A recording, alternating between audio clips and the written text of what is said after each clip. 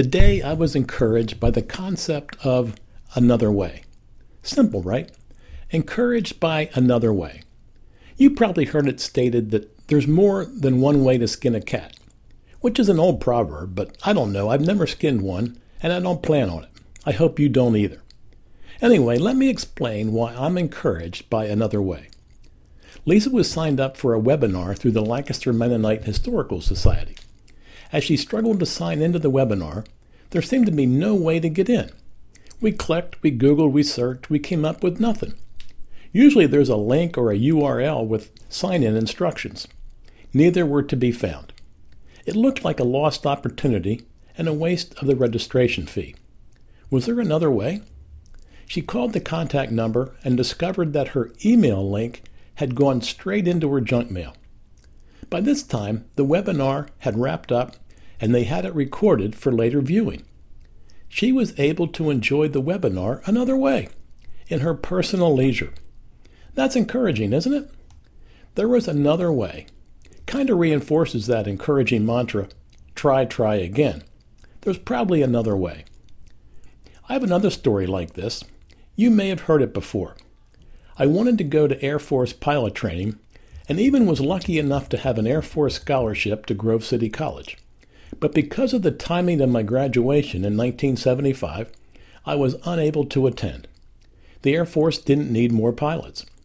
So I entered the Air Force as a Titan II missile launch officer and tried to go to pilot training, but was denied. After 3 years of various attempts, I entered Air Force pilot training by another way. Not as an Air Force officer, but as a Delaware Air National Guard officer. That, my friends, is super encouraging. Got to Air Force pilot training by another way. Now let me ratchet up the importance of this encouragement. The Lord Almighty, the maker of heaven and earth, the one who made you, shaped you, and gives you commandments to live by, knows you intimately and completely. The Lord knows full well we can't perfectly follow his commandments. No matter how hard we try, we stumble, we fall, we fail, and we cry. We need another way. We can't please God or enter life abundant or life eternal on our own merits or by our own works. We need another way. God knows this. So God, the all-wise Father, sent his Son, Jesus Christ, to give us another way. Jesus Christ, full of grace and truth, came to earth as one of us. He faced the same trials and tribulations as we do, but followed his Father's commands perfectly. Then, as one of us, as if he were a lawbreaker, he was condemned and crucified. He took our place, died the death we deserve, to give us life another way. Do you see why I'm encouraged by another way?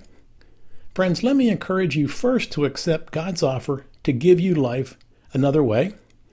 Then, my friends, keep at it. Try again. For there's always another way. Have yourself an encouraging week, maybe in another way.